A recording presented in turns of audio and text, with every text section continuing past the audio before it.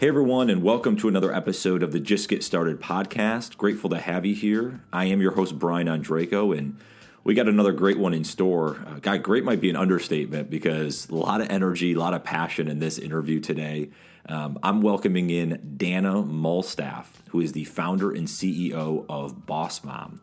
And she launched the Boss Mom brand with her first book back in 2015 called Boss Mom, The Ultimate Guide to Raising a Business and Nurturing Your Family Like a Pro. And this started an international movement where now the Boss Mom Facebook community has organically grown to over 50,000 members. And there are now Boss Mom local meetups in over 80 cities. And this is all backed by her mission, her belief that we need to show our children that doing what we love can be financially viable. And I recommend to get the notepad out on this one today, as Dana shares so many great insights around this journey to getting started and, understanding your business and being thoughtful about it, to making kind of wise decisions around priorities and where you spend your time. We get into parenting. I mean, it is a wide-ranging conversation, but I thoroughly enjoyed it, and I have a feeling y'all will too. So without further ado, let's jump into my chat today with Dana Malstaff. Let's get it started. Dana, awesome to have you on the podcast. Thanks for joining today. Thank you for having me. I'm excited. Yeah, I'm super excited to learn more about you.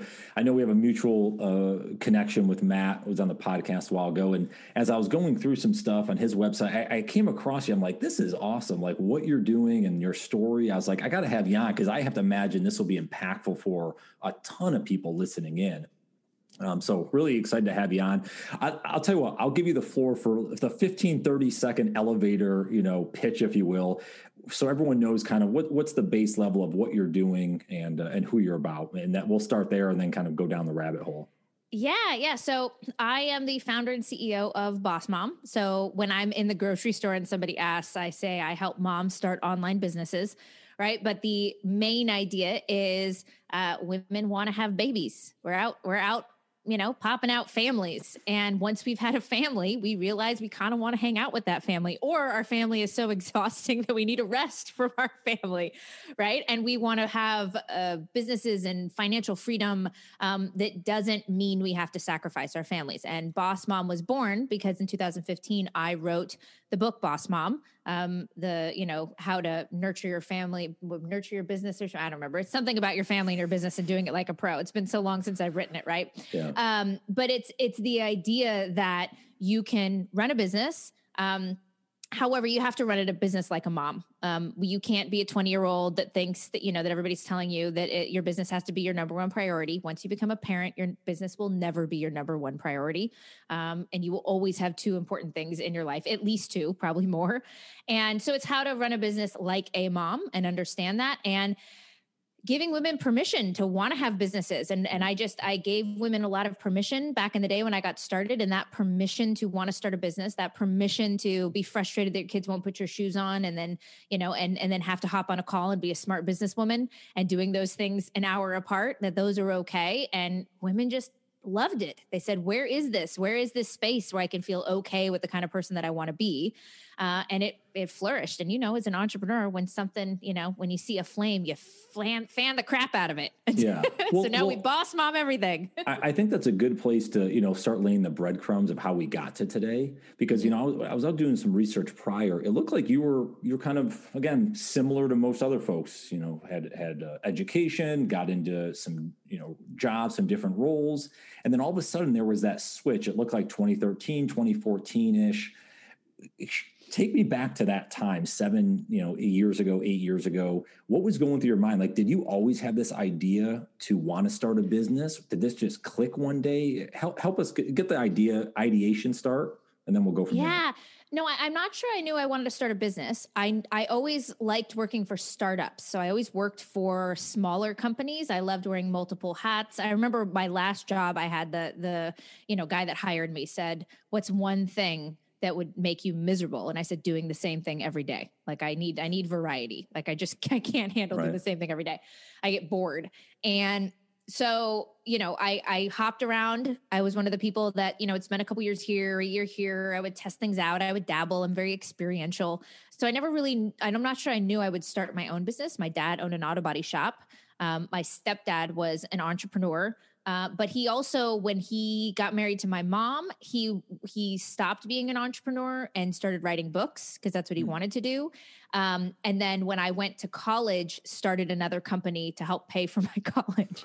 He literally was like, "Oh, you're going to college? We should probably start a company."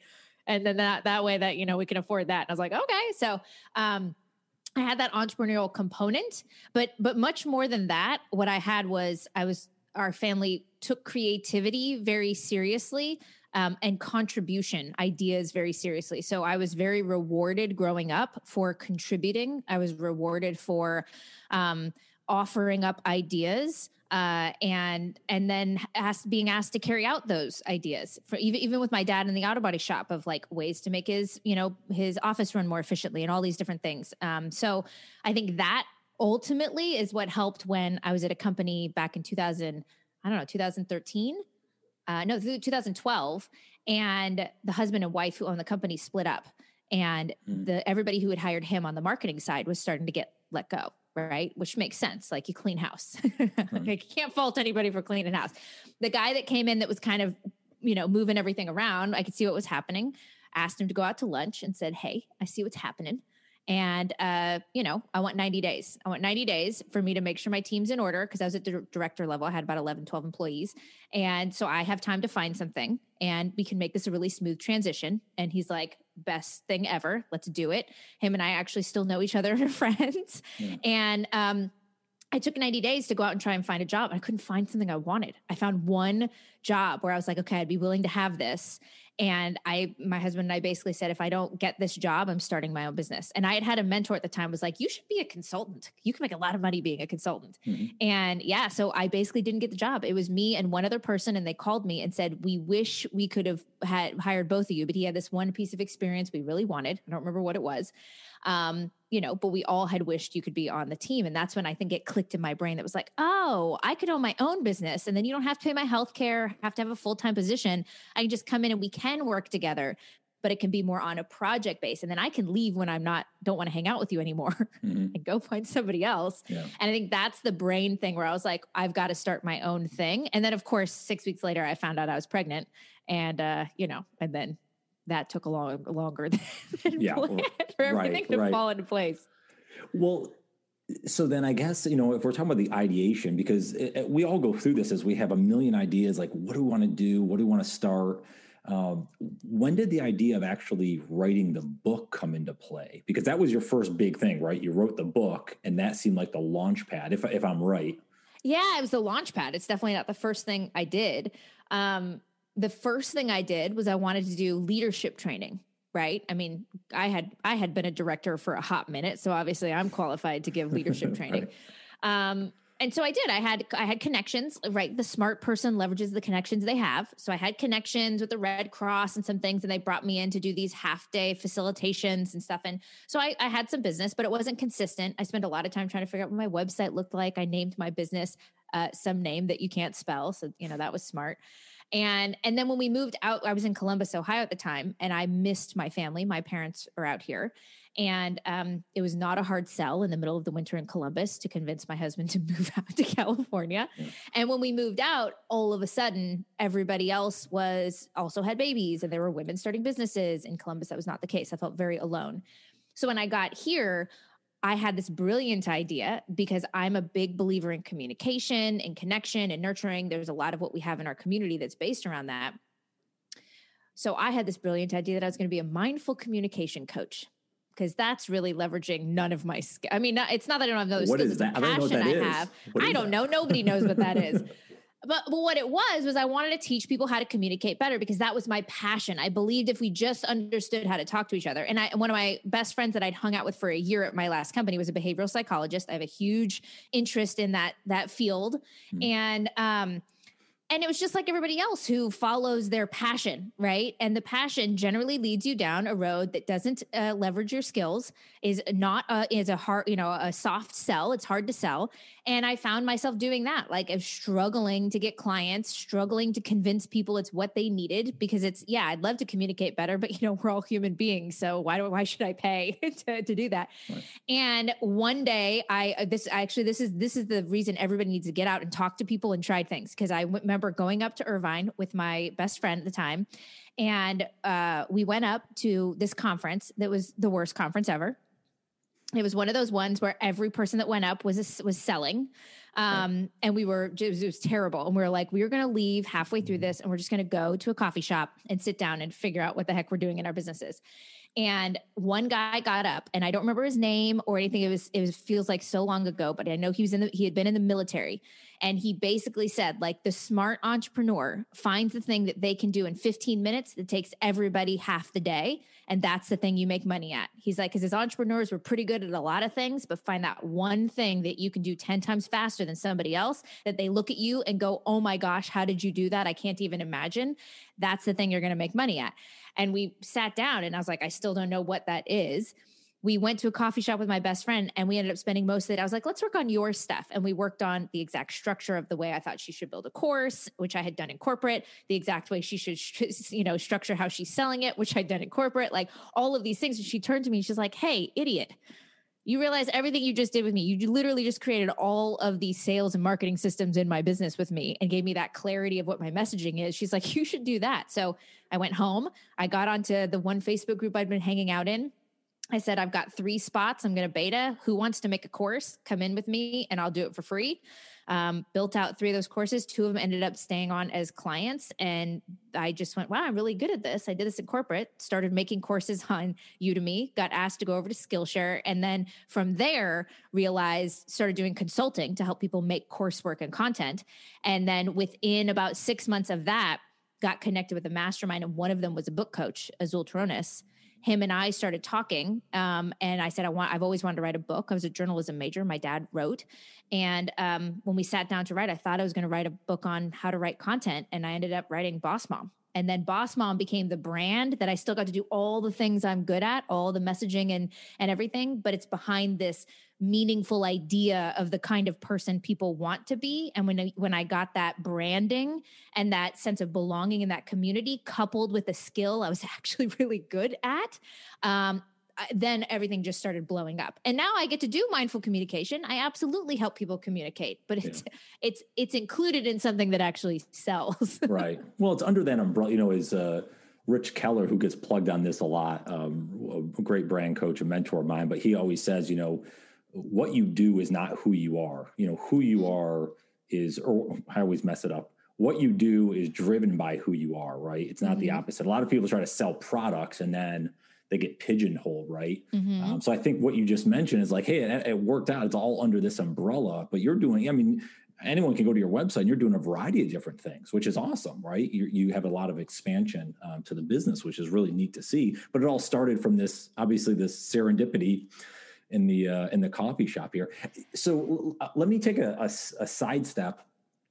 That's the logical, like, hey, we're going to start this business, what have you. I want to chat a little about the emotional side, like, because you seem, just being on camera and whatever, you seem very confident. And yes, I don't know if you've always been that way. Like, did you have confidence to start this and go down this path, or was there a lot of hesitation to go in, get some of those first clients, write the book, etc.?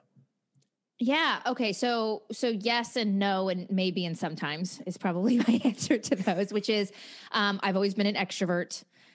We moved around a lot. Like every 2 years we moved. I never stayed in the same place. So I was forced to be able to make friends and those kinds of things. So yes, that does come easier to me. My dad was a natural sales guy. My stepdad, he basically was the guy you send out to raise capital. So he was obviously knew how to, he used to tell me that until they say, no, you're not selling, you're just asking. And he's like, it's not the same thing.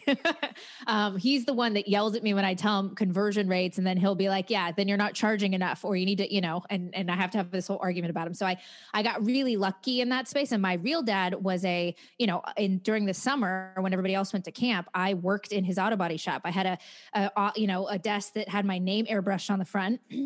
And I used to go with my clipboard out and help him do estimates. So yeah, I've been bred this way to be outgoing. The confidence part about whether I can actually have a business or have a book, no, I have no idea. And I spent many a night crying on a bathroom floor, wondering what the heck I was doing and would it work, or trying to explain. I was pregnant, 7 months pregnant. We just moved into a new house. And, when I told my husband that I wanted to write a book, and he's like, this seems like horrible timing. I think this is a terrible idea. And I was like, I'm going to do it anyway, because a lot of times you just do things. So I think just being kind of dumb and like had to do it for a lot of things. And then once I was in it and things weren't working the way I wanted, or, because 20% of what we do works and the other 80% is a massive fail, I had a ton. I'm a hot mess at least once a week. I have 2 or 3 days a month, even now, where I'm like, I should just move to Mexico. What am I even doing with my life? But I realize that I'm a human being that's just completely irrational. But luckily I'm predictably irrational, which is one of my favorite books. And you just, I'm confident. But I'm me the way I am now that you see me is just because I'm too lazy to not be myself. And I am an odd person that has weird analogies in my brain, and I'm just okay with it. And I hit 40 this year. Like, I've just long enough to not really give a crap about, if you don't like me, that's great. You don't have to like me. There's a million other people to go and follow and like that can do great things for you. So let's all find people we like. So it's easier to show you me. So that way we get there faster. I totally agree with that. Why try to sugarcoat it or be you can't be everything to everyone. So just be yourself. Mm-hmm. And it seems it's a little bit easier that way anyways. When you went to launch the book, so I want to chat about this a little bit, because, all the different authors I have on, there's so many different stories, some unique ways. So how did you decide to go about and actually finish the book? So what was your writing process? And then B, how did you actually decide to get it out there in the world? Was there a certain, maybe a unique way that you got it out there that was different than others you've seen? Yeah, well, I'm not sure unique. I mean, there's I think a system that works. So Azul was the one who, I went through, or he was my coach.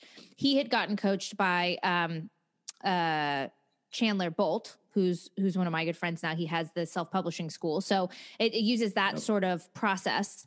Mm-hmm. And basically what I did is I do what I teach everybody to do now for everything in their business, which is I didn't have Boss Mom at the time. So I went out to a community that I had hung out in and become known in a Facebook group. And I asked them all questions. I was like, what should I name the book? And I actually hired and paid $200 to a copywriter, which seemed like a lot, to just brainstorm 50, 60 names for me. That was it. I just said, just brainstorm names for me, because I'm better at seeing what I like and don't like than I am about creating something from scratch. Yep. And I'm too close to this in the writing process.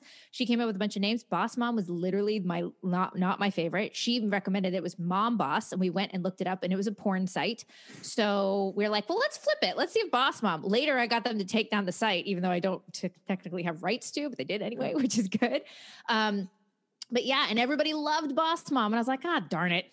This is my least favorite name. And then I went and was like, okay, what's the tagline? Then I got the design, or the cover designed on, 99 Designs. And they picked the one I liked the least, which is now our logo. I was like, a heart and a dollar sign. I mean, really, everybody ate it up. So one of the big things about success that I tell people is you build buzz by getting people to help you make decisions. Like, stop being an island. There's not a badge on your sleeve that says hustling is the good thing to do. And if I stay up all night and figure it out on my own, like, be okay with being wrong. You're always going to be wrong. Your audience is, you're too close to it and you want to be too clever. Your audience knows what they want. Listen to them. And that's what I did. And once we did that, then I had a huge group of women who wanted to read it early. And then I had, it was easier for me to then start a Facebook group and bring everybody over. And what we did is we launched the Boss Mom podcast right when we launched the Boss Mom book. Mm-hmm. And my very first hire was a VA to pitch me on podcasts. So from the moment the book came out, we had the podcast, and we had me getting on a show every single week, sometimes twice a week for the first year. And honestly, getting featured on other people's shows like what you and I are doing right here is the number one best way to grow anything. Grow your Facebook group, get your book sales, get one-on-one clients. The amount of times somebody has called me, gotten on a 15-minute call and said, I don't need you to sell me. I just need to know if you're available because I heard you on this show and everything you said is what I want. Yeah. So just tell me what that looks like. You just can't beat it. So that was our process. I had the podcast. We started growing the Facebook group. We did the pitching in that trifecta, built my clout, built my expertise, and built our community and that trust. And we just worked the system. You mentioned one word in there I want to underscore around audience. Mm-hmm. And maybe there's no right or wrong here, whatever your thoughts are on this, but and I'm not sure if people gave you this advice or was trying to, because realistically, you could have been the boss parent. You could have doubled your market and went to men and women. You decide to obviously go this one route. Can you share a little bit about how you went through, like, this is the audience I want to share to, this is the reason why? Just because I know I struggle with that, and I have to imagine folks listening in, just how they make sure they don't have to get everyone, right? So how do we get only the right people in the room that we want? Yeah. Well, I think one thing to think about is, who does your audience want to be surrounded by, right? So if I'm having conversations about how difficult it is to be a mom and an entrepreneur, and I want to share jokes about being pregnant and things like that, are the women that want to share those same things, do they want their husbands around while they're doing it? And the answer is generally no. They don't. Not because they don't love them, but they want to have this space that's their own. Me talking about, wanting to just pee by myself just doesn't sit the same way, with guys as it does women. And so what I realized is the kind of community that I wanted to build was really going to thrive better if we just focused on moms. Now, I want to tell everybody, over half of my one-on-one clients consistently are men that like the way I talk about nurturing, like the systems I talk about, and I don't really have an online space for them from a membership perspective. And generally those guys don't want to be in a monthly membership anyway, because guys don't go in and share like women do. And so having a Facebook community for, I had a client that she sold to website design to plumbers and HVAC. Those guys were not hanging out in Facebook groups, but she did start a Facebook group called Married to the Trade for all the wives of those guys, who, interestingly enough, usually manage their social media. And that worked out really well. So I also understood where I wanted to hang out and where my market hung out, and the kind of conversations we wanted to have. More women were hanging out in that space, and it'd be easier to just talk to those women. And I could be more specific, because men don't and this is not true across the board, there's no real absolutes, but men just don't think and feel guilty about the same things that women do. And that's our fault. It's not anybody's fault but ours. We can't help ourselves, but try and take on, all the responsibility of the world. But yeah, so recognize when you're picking your niche and your people, like, you need to be able to not just say, I want to get you from, frazzled to focus. Like, you need to be able to give specific, like grainy examples, and who is going to resonate with those examples. And if you have to give a large slew of examples so it fits for all the people you think you can serve, then it's not going to work. You're going to want to be as specific as possible. And for me, just the female part fit. But we have about 1% of guys in our Facebook group. And like I said, a lot of guys that call me and have one-on-one client work, and we do great work together. But they care about the nurture component. Like, that's our word, is the nurturing side. Awesome. Well, I think it goes to the fact of, you have your market, your audience that you want to go toward. There's always going to be some, as you're saying, there's some extras that come with it, which is awesome. But it's not your core where you're trying to go. Because I think sometimes if you try to have such a big audience, you just get lost. The messaging, nothing sounds like it's, specific. Well, not only that, but you think about getting featured. Think about getting on a stage. Right? Like, if you don't have something super specific that you do, and something, because I can sit there and talk about parenting, but really the mission of what I care about is, I think women especially, and I only know this because I'm a woman, so I don't know how men feel about it, but we wake up and we are surrounded by people who love us, and we are all really terrible at loving each other. We are not very good at getting out of our own way, about caring for each other, both kids, families, parents, siblings, employees, employers, all those kinds of things. And we're surrounded by people who we know care about us, and yet we feel alone and isolated. And we're just trying to find a way to contribute in the world that makes us feel like we're independent, like we're whole, like we're somebody. And women have a hard time with their identity. You are a woman trying to find, a man that'll marry you, or trying to find your career or whatever. You get married and now you're a wife, and then you have a baby and now you're a mom. And there's just all these identity switches that you do as a woman. And we are left very confused, super confused. That's why women have way more of a hard time with pricing than men, because we don't know how to value ourselves. It's very difficult. So those challenges and troubles of me trying to create a space where women can feel valued and cared about and understood, so that they can be freed up with their confidence to build some really great things. And I'll give you the systems to do it. That's really important to me. And I don't know how men feel in that way, but me being able to be passionate about that idea gets me featured. It gets me on stages. It gets me to collaborate on books. Like, it gets people asking for my opinion on things, because they can tell it's something I really give a crap about. And then we've built all of our systems and products around that. We built all of our things around that. So if you're just selling a thing, it's hard, then you have to work much harder to sell it, and you have to work on the value of exactly what it is. But when you build a movement, business becomes a lot easier. I highly recommend it for everybody. Yeah. Well, so let's build a bridge to that idea. If we're and one of the things I kind of circled on here that I know you talk about a lot with your business around this consistent income with the inconsistent schedules and how you start building those.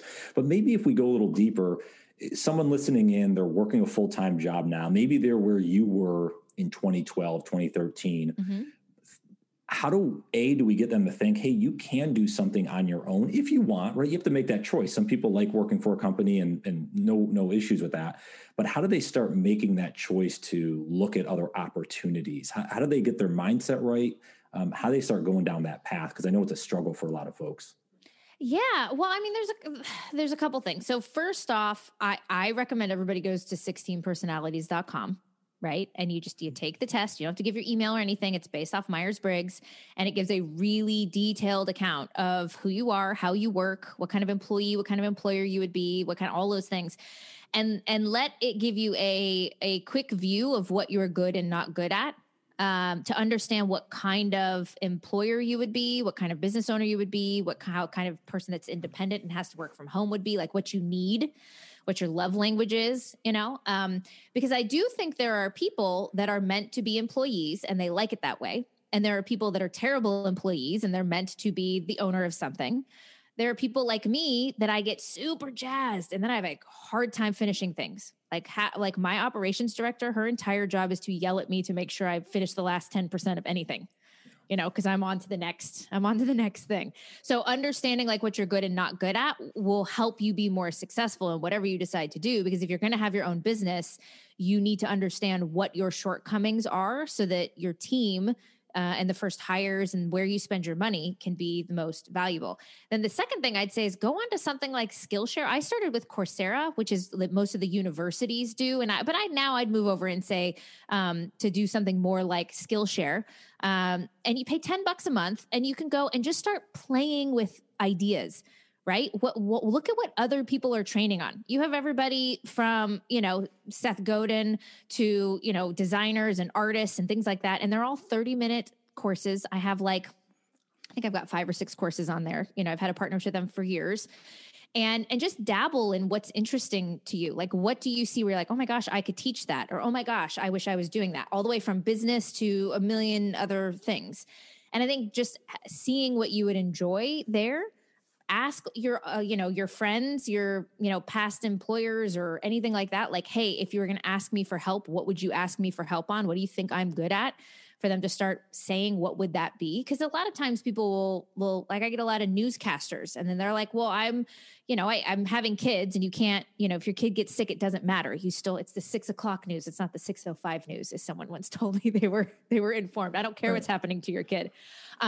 So a lot of people that leave those places and go, I have all this expertise. I don't know what to do with it.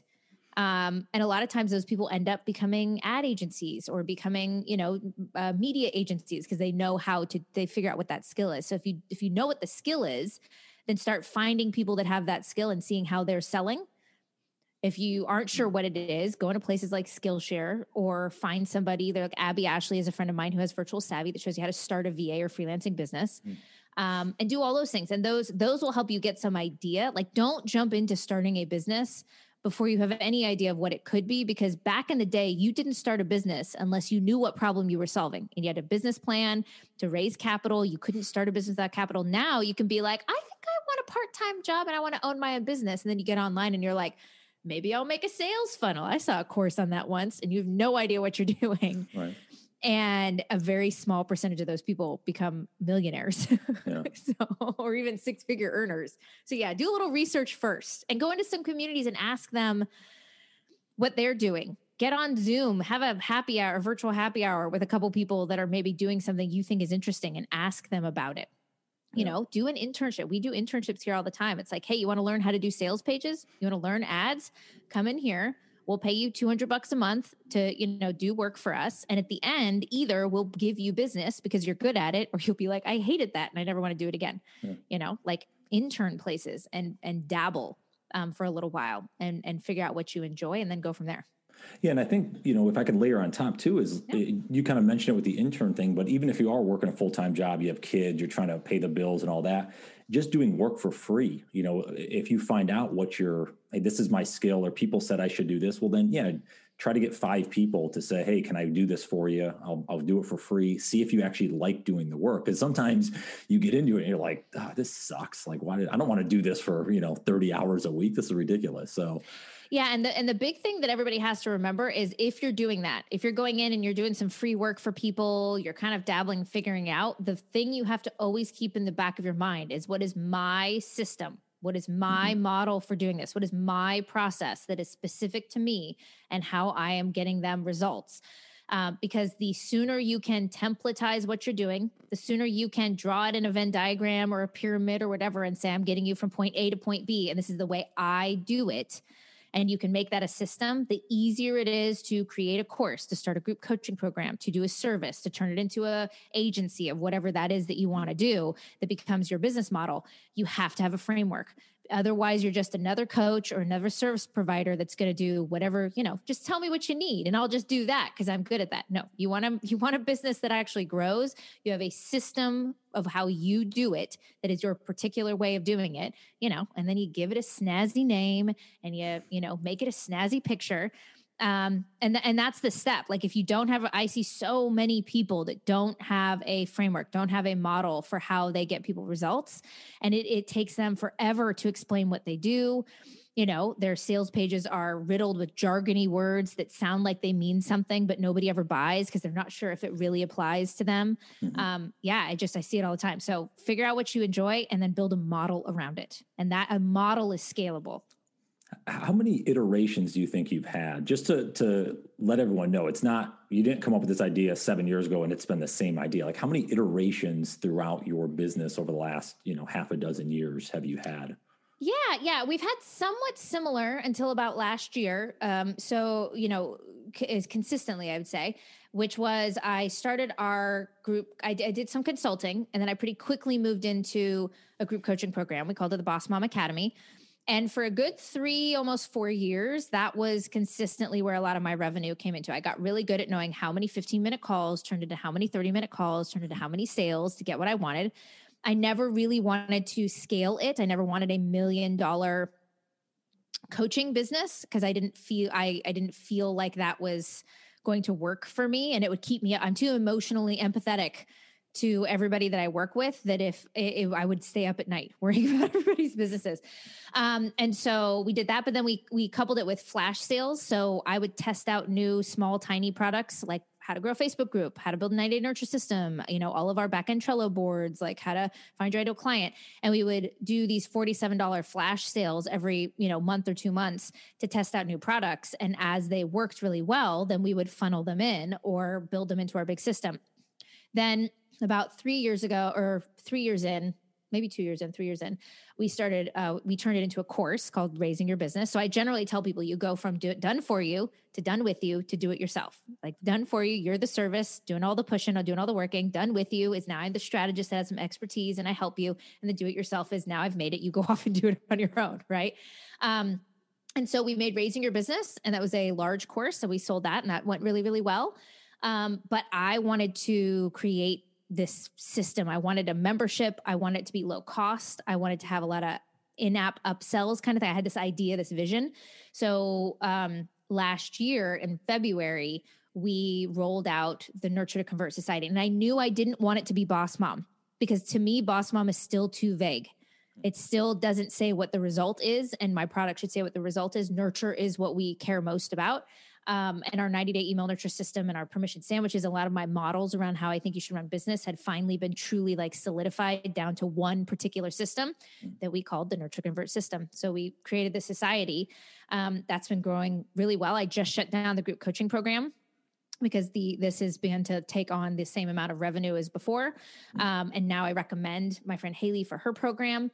And we've just been growing the Nurture Convert Society and building that. And it works a lot like the way an app would. So it's only $47 a month. But once you're in, you can pay for what I call like just-in-time upgrades. So you're building it talks about how you're going to build your 90-day nurture email list. By the way, if you want to buy all the email templates so you don't have to write them, here they are right here. Like, here's how you're doing your social board. By the way, if you don't want to have to do those, here's all these Canva templates if you want to do that. So people are paying in addition to their monthly when they get to the point that they need something and we have upgrades, or you can earn points and get those things for free if you're getting good results and submitting those results or giving us testimonials. So we've created this really great system, and now we're all in on that system.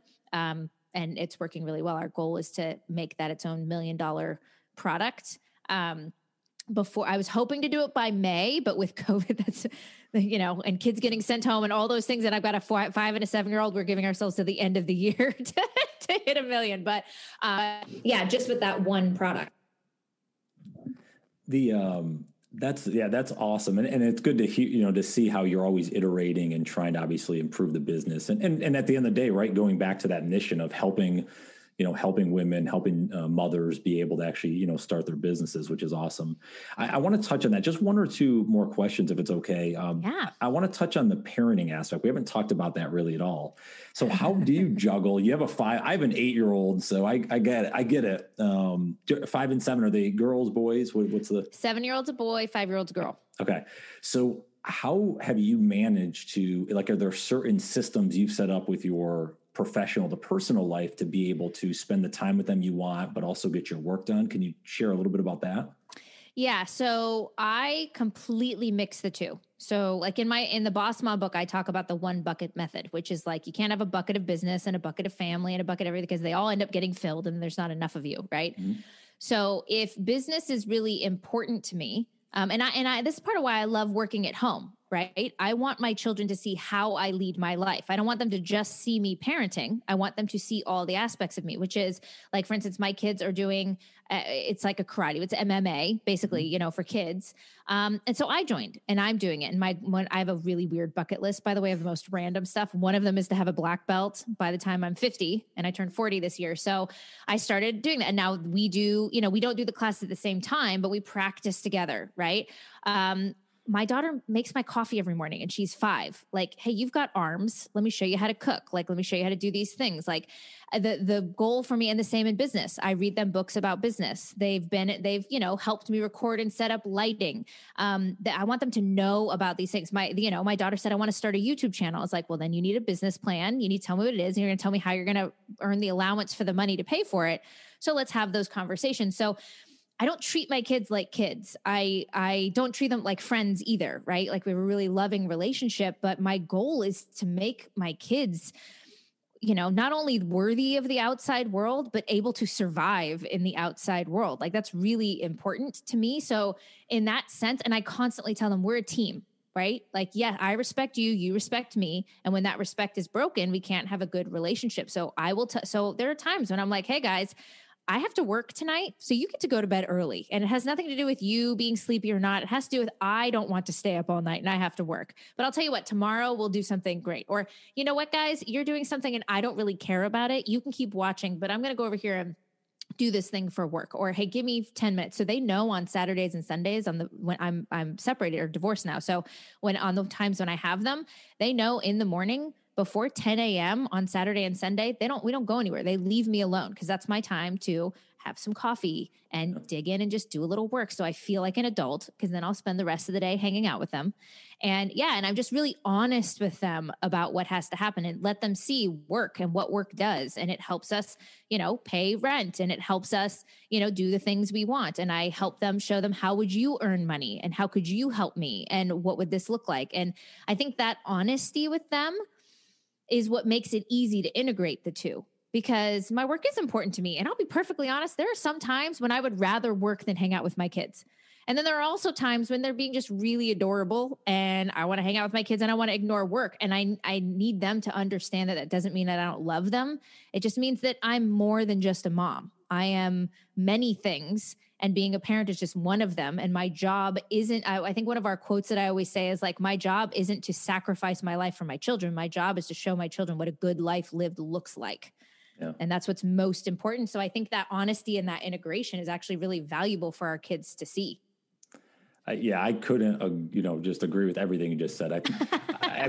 Because that's how I treat, similar situation. I'm on a 1 week on, 1 week off. So it's a little different maybe than yours, but it's the same thing. One, I think that's a whole nother probably podcast of like juggling how the other parent does it, but we won't get into that. Co-parenting. I've been on many co-parenting divorced podcasts. We won't get into that one. But your point though is like, it's interesting, my son, how he talks about, he doesn't know he's talking about entrepreneurship, or he wants to start a YouTube channel. Maybe that's the craze for these young kids, but it's just going about, if you expose, because I look at this, you mentioned we're similar in age. I'm 37, but like, that generation growing up, and I know you said you had some good mentors, like your father, had his business and stuff, but like, I remember like I was the child. There wasn't like that relationship like you're talking with your kids, or I have, like, I was the child and my parents were the parents. And I felt there wasn't like ingraining me in what they were doing or trying to teach me. I was like, you do this because you're the child. And I think that's just how that generation was.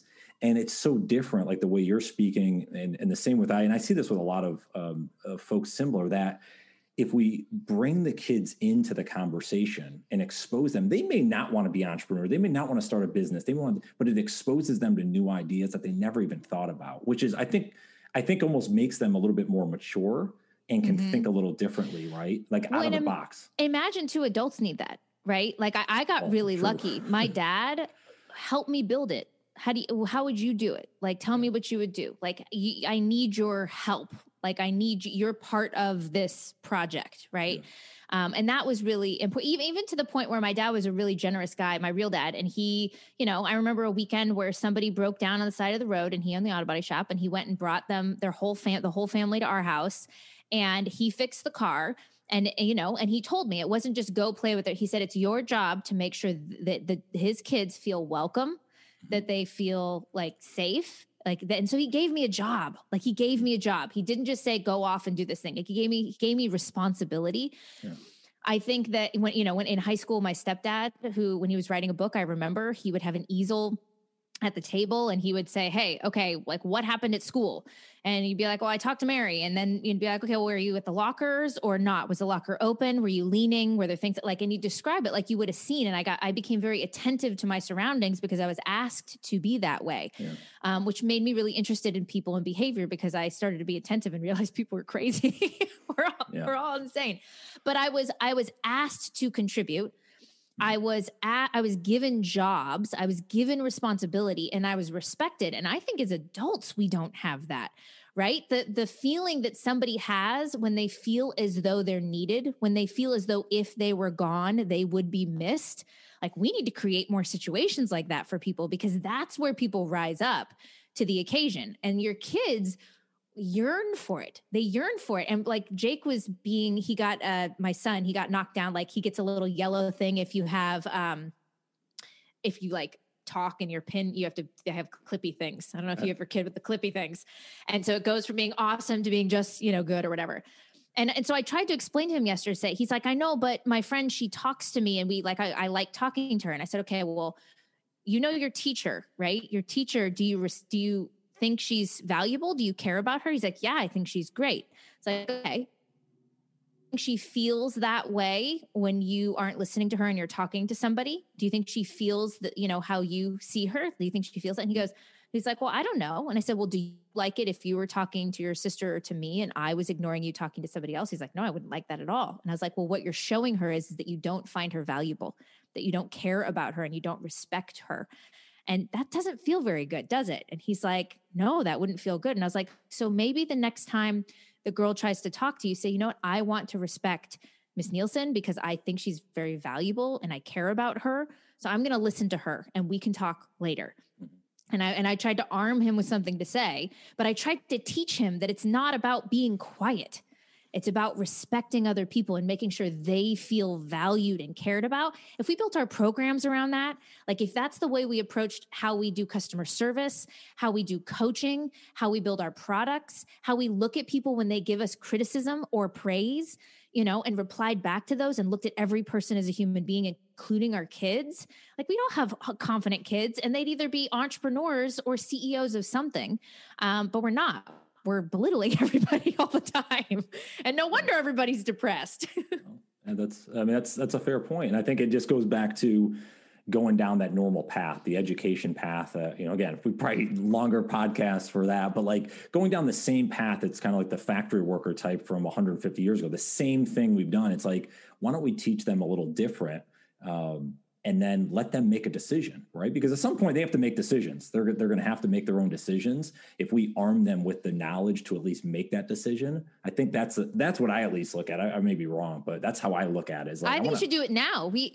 All day long. Jake is supposed to do. It's their first week back of like full 5 days of school. Okay. And they have of course, in true fashion, they've given the kids, a daily theme for how to dress, which by the way, if you're a teacher, that's a huge pain in the butt for parents. Holy moly. Like today's, dress like a rock star. I was like, my son doesn't have any. He wears gym shorts and t-shirts. But he was dressed for success. And his dad said, I don't know what that looks like. He doesn't like wearing collared shirts or jeans or anything.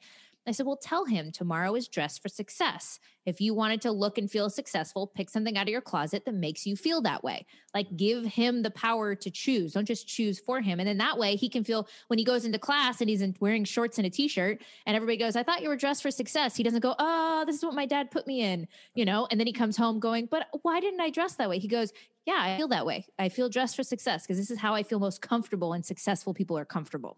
And he's armed with something. Like arm our kids with responses, like arm our kids with knowledge, like arm our kids with options and let them choose. Like I talk to women all the time. The reason we feel guilty about being a mom, being an entrepreneur, being any of those things is because we don't know if we're making the right decision, right? If we're not confident about the decision we're making, then we're going to feel bad about it. Oh, I should have hung out with my kids instead of done that thing. I should have done that thing instead of hung out with my kids. I should have whatever it was, right? When we start being conscious about the decisions, arming ourselves with information and choices, arming our kids with information and choices, being a team and respecting each other, both our clients, our employees, our friends, our family, all those things, then you feel really good about the decisions you're making. And I'm as confident and happy and, I'm sad sometimes too, but as I am, because I feel really good about all my decisions. I weigh them, I think about them, I'm conscious about them, and then I don't worry about it being wrong, also knowing that sometimes I'm going to be wrong and being okay with that too. But like, I think that if we could build that, instill that in the future of our kids and all of us as adults, like we just be so much more equipped to handle day-to-day life and be happier for it. Well said. How did we get into this rant, by the way? I feel like we got all idea. I apologize. I warned you in the beginning. No, that's about how this podcast normally goes, which is good. Let me ask you one more question. Good transition. Because let's go back to your younger self for a minute. So you're going back to when you're 7, 10, 13, you're in that realm. If you could share one piece of advice, right? The most impactful piece of advice for that younger person, to help them on their journey a little bit, maybe to see things a little bit differently. And I always like to say for fun, it's got to fit on a Post-it note. So very short, concise. What would you share with your younger self? Oh gosh. I would say something like, find somebody, this is going to sound totally off the wall. Find somebody that you admire that's famous or known, right? And take on their, the way they dress, the way they are, like take on a little bit of their identity, right? And then own it. Because the biggest thing when is following trends, is listening to what other people say, is that what the popular people are wearing, what you can afford, what you can't, all of those things. But if you can find somebody, like I remember, I went through different phases, but I remember like loving Janis Joplin for once, and everybody was wearing something else, but I dressed like Janis Joplin forever, like loving the Beatles, and just the different things. If you find somebody that you believe in and that you find to be a mentor, and you take on some of those things, and everybody coming at you with all the shiny object things that you need to care about, or that you're not good enough, which is the main part of the problem when kids are growing up, is kids are freaking judgmental and they have no filter. And we have to protect ourselves against what we think we're supposed to be doing, even as adults, right? Like, what are you hearing right now from when this is recording? Clubhouse. Everybody's on Clubhouse. It's the best new thing since peanut butter. Right? Well, hey, it's a new thing. It's probably going to be bought up in a year by somebody else, one of the big guys. And and do you need to be there? It's not a 1 second answer, but everybody sure is making it feel like it's the best place to be. So you got a lot of people that could be building really good systems in their business that are dropping that to go hang out on a new platform because that's what's cool. Like, it's not very different from being in high school, the way the world works right now. And the way you protect yourself is you find somebody you respect and you follow them. You follow their model. And I think even as a kid, we do that. And you find those people that were in love with, whoever it was, and dressed like them and acted like them. And at least then you're so protected from just the insanity of the outside world. I don't know. Is that a random answer? Very, but that's always good. I don't know. That's always good. I mean, it's your answer. It's different. Well, wouldn't you think that for? Yeah, I mean, for you, you'd feel like the people should be doing that with you, right? They look at you, they look at me, and they go, "You're the mentor I want to follow." My dad would say, "Follow the script. You don't go off the script until you've mastered the script." Like, your mentors are the script. Find if it's Seth Godin, if it's Michael Hyatt, or if it's Amy Porterfield, or even if it's you or me or somebody else, find the person that you go, "I want to be like that," and then start going, "What are they doing?" And then stop listening to everybody else. Because you can't have there's too many cooks in the kitchen. That's a real thing. That's a real thing. Yeah. So just stop listening to 18 podcasts and thinking that each of them are going to give you one thing. And if you just sewed them all together, you'd get this beautiful quilt. You're not. You're going to get a messy hodgepodge of crap.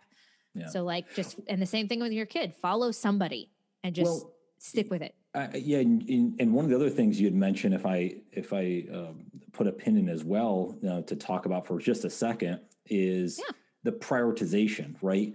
We can be on Clubhouse for 2 hours and it pops by. We could be listening to all these podcasts. At some point, I mean, it always comes back to the name of the podcast is you got to just get started. You got to prioritize. This is what I want to do, whether it's a new idea we talked about earlier in the show or anything like that, but you just got to go after it and put some time in and see if there's any merit to it versus, because I know I'm big on this is, well, probably more than I should be, but is sometimes procrastinating.